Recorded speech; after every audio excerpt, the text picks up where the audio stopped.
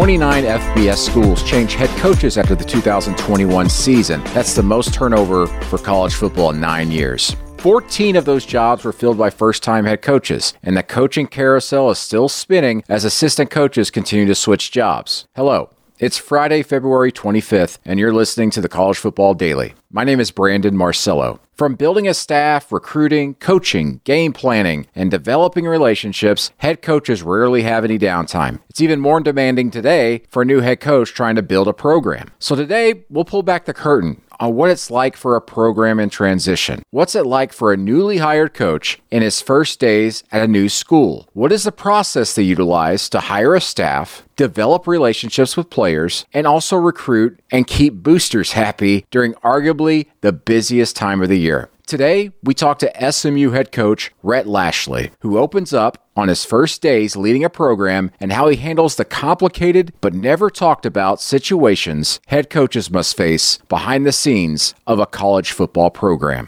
Rhett, you get hired officially there at SMU. I think it was like November 29th, something like that. You get hired. When you are finally clear through that hurdle, what is the first thing you're trying to focus on with the new job? I think obviously it was my first time doing it, but I think in the past, other guys I saw do it, they would come in and you're right, on a Monday, November 29th, I met the team at 9 o'clock in the morning. And typically you would have walked in and introduced yourself, been all excited about the future, told them all these things and said, hey, I'm going to go finish recruiting these next 2 weeks. You guys finish up finals. I'm going to go finish up recruiting. I'm going to hire some coaches. Can't wait to get back around you, yada, yada, yada. But I just think with the transfer portal and the uniqueness of probably this job situation with Sonny going to TCU of all places and, knowing all the players here, just not that anything's wrong with that. That's just a normal uniqueness to this situation. It just was different. And, just the whole timeline of Friday night, these guys had been in a hotel room getting ready to play Tulsa on Saturday, and they find out across the ticker their coach is going to TCU. I'm in Durham in a hotel room on that Friday night getting ready to play Duke the next day.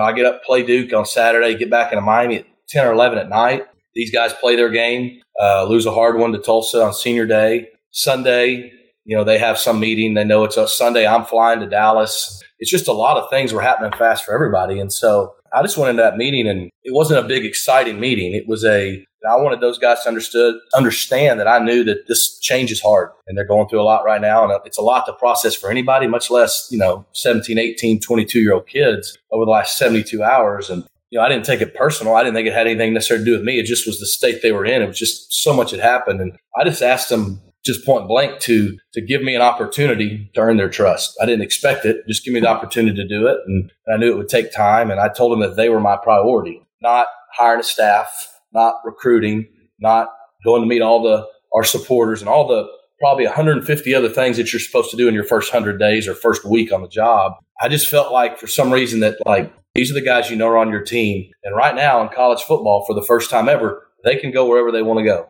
And on top of it, their head coach just went across town. And fortunately for me, I knew half of them. I'd recruited half of them. The other half I didn't know. But at least maybe they were able to ask the ones that knew me. And I did. So I told them, I said, you guys are my priority. This is your team. It's my job to lead your team. And I did. So I walked out of that meeting Monday at 10 o'clock. And from Monday through Friday of that week, the only day I recruited was Thursday. All Monday afternoon, all Tuesday, all Wednesday, all Friday, I met one-on-one with every player on the team. Tuesday and Wednesday morning, I had offensive meeting and defensive meeting. And I was just meeting with them as much as I could to try to just help settle things down for them, just because it was a lot.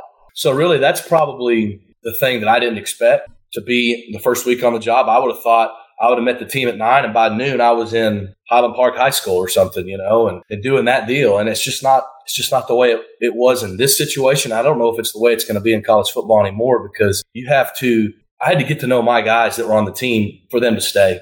And if they didn't stay, we weren't going to have a team. So that was the priority for me. You just mentioned it there. College football has changed so much because of the transfer portal, and especially now that, players are allowed immediate eligibility once in their careers. So you got to kind of re-recruit. I mean, in any coach, even the second or third year coach, I got to re-recruit during that first week of December in a lot of instances. Do you think that's had an effect just like on like you see the hiring cycle now? We're seeing coaching changes a little bit earlier in the calendar. And even with this situation, was it one of those things where near the end of the year, as you said, you're trying to prepare your offense at Miami to go against Duke, but in the back of your mind, I got to go figure this out at a new gig, my first big head coaching gig. Yeah.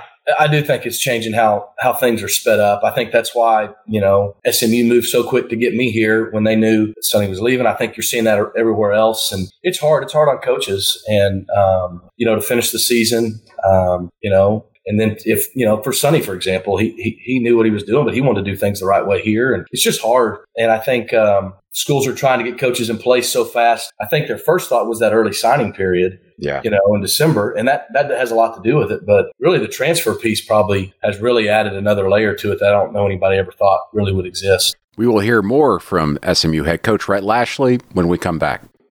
When you need mealtime inspiration, it's worth shopping Kroger, where you'll find over 30,000 mouth-watering choices that excite your inner foodie. And no matter what tasty choice you make, you'll enjoy our everyday low prices, plus extra ways to save, like digital coupons worth over $600 each week. You can also save up to $1 off per gallon at the pump with fuel points. More savings and more inspiring flavors make shopping Kroger worth it every time. Kroger, fresh for everyone. Fuel restrictions apply.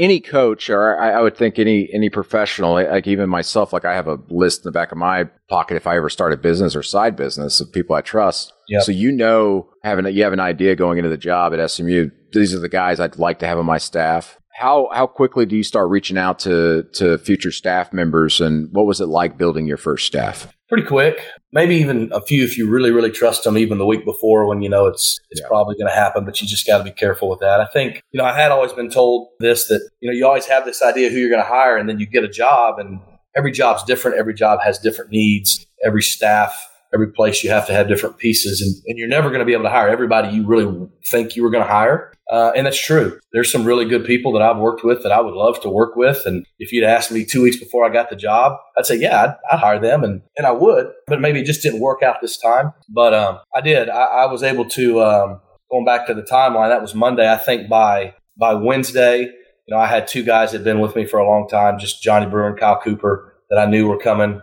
So I got them here quickly. I didn't even tell them. I said, I don't even know what you're coaching yet. Just come on. And had an idea, but knew I had to fill out 8 more spots on the staff. So I didn't want to kind of, overpromise anything there. And got Casey Woods hired by Thursday, I believe, to be the OC. And, Casey's someone that I've known for a long time, trust, but he's really, really good. He's really organized. He's good. I knew he would do a really good job of helping me stabilize things, both in recruiting and just here with the staff, because the entire staff here had left. Yeah. And so there really wasn't much here that first week. And so hindsight, it probably is good. I just spent all the time with the players, because I don't know if I'd have been trying to do a lot of other stuff. I didn't have a whole lot of help.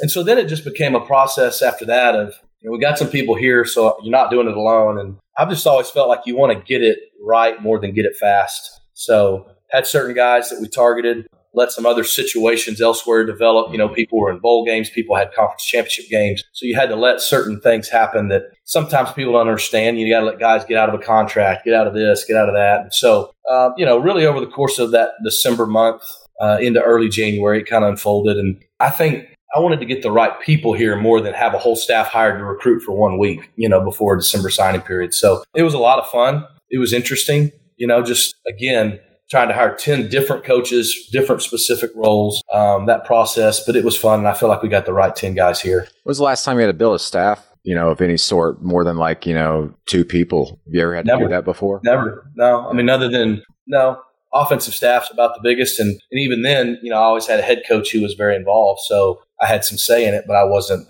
building the whole thing. And I think the thing that gets overlooked is it's not just your 10 coaches. It's not just your strength coach, which is really important. Yeah. You've got analysts, you've got GAs, you've got an entire support staff. I mean, you've got an entire ops department, entire recruiting department, entire, in this day and age, graphics, social media, creative department. And so there's a lot of people, and you're trying to get the right people, and you need everybody. How do you how do you delegate that? How do you I mean, you're not making every single hire, I would think, just with personnel, right? Or how involved are you in that? Because that seems like a lot of names to go over. Well, I think you get the right kind of leaders in place, and then getting Casey and then in place. Hey, he can kind of help with help me filter through some of the offensive stuff. I hired Bobby and Alex Brown in recruiting, and then let them help me fill out the rest of the recruiting so they could take the lead on some of the vetting process and, discovering people and getting a list. And then, hey, we talked to the final 2 or 3 people. So I was involved in all of it, but it allowed me, as we started to hire some people, to try to, as you say, delegate and let those guys help me out. Because I learned real quick,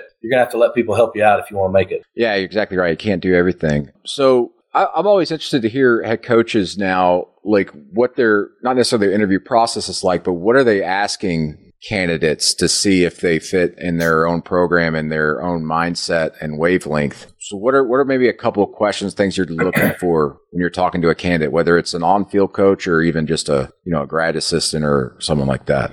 I try to get just a feel for who they are. Most of the time you hire people you already know, or someone really, really well that knows them to the level that you trust them that much. I just try to get a feel for the person because I believe if you hire the right people, then you can fix the problems.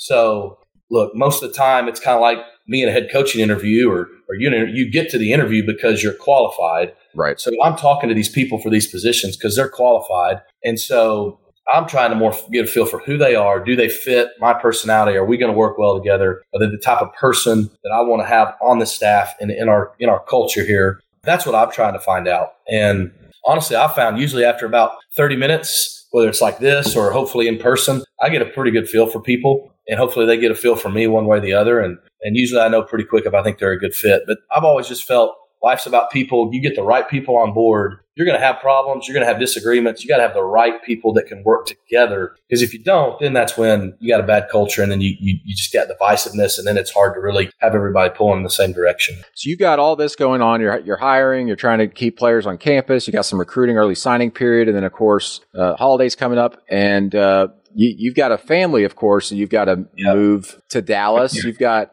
I don't know if anybody knows this, I'm sure they do, but you've got 2 sets of twins and family to move halfway across the country. How did you handle that? Because I understand you actually, a lot of people just think, well, coach, they got money, so he'll just go playing up in Dallas and let the family figure out a way up there. But that's not the case with you. No, it's not. No, I do. I have 2 sets of twins, 11-year-old boys, 5-year-old girls, an incredible wife. And they were here November 29th, and on the 30th, we had a press conference, and then they flew back to Miami, and they finished school. And I worked till probably like the 21st or 2nd of December. Didn't see them for those 3 weeks. They're back in Miami trying to be in a routine, getting ready for Christmas and finishing school, but knowing now that they're moving, and my wife's trying to get all that stuff going. And no, it's not just easy like people think. It's hard. It's hard being away from your family. It's hard on your family. It's hard on us. It's hard on coaches. I've still got coaches here on, the middle of February, almost into February, that their families are still not moved. That's just the transition process in coaching is really, really tough. Sometimes all the way up even till June. Some people get their families right away, some spring breaks, some not till the end of the school year. And it's hard. And I was able to go back. We were able to have Christmas. I didn't even know Christmas was happening until like the day it happened. Just like it didn't even feel like December. And and then my wife did a good job. She found a rental house here and just said, we're getting there. And so we did. They got up here and we got them in school in January and just kind of ripped the Band-Aid. It was hard, but we're all together, and that makes it possible. At the end of the day, everybody's together, and it helped us coming back to Dallas, a place we had been just several years ago. So there's some familiarity there, but I don't think people understand. It's hard to do any job. We all know this, right? If your family situation isn't stable. And so when you're taking the biggest challenge you've ever had, and a great challenge and opportunity, but your family's separated from you, and that's an added layer to things that's not easy. Thanks again to Rhett Lashlee for joining us on the College Football Daily and sharing his firsthand experiences as a new head coach. I enjoyed our conversation and learned quite a bit about the commitment it takes to properly run a program, and I hope you did too. I'm Brandon Marcello. You can follow me on Twitter @BMarcello. For our producer, Lance Glenn, thank you for listening to the College Football Daily. We'll talk to you again Monday.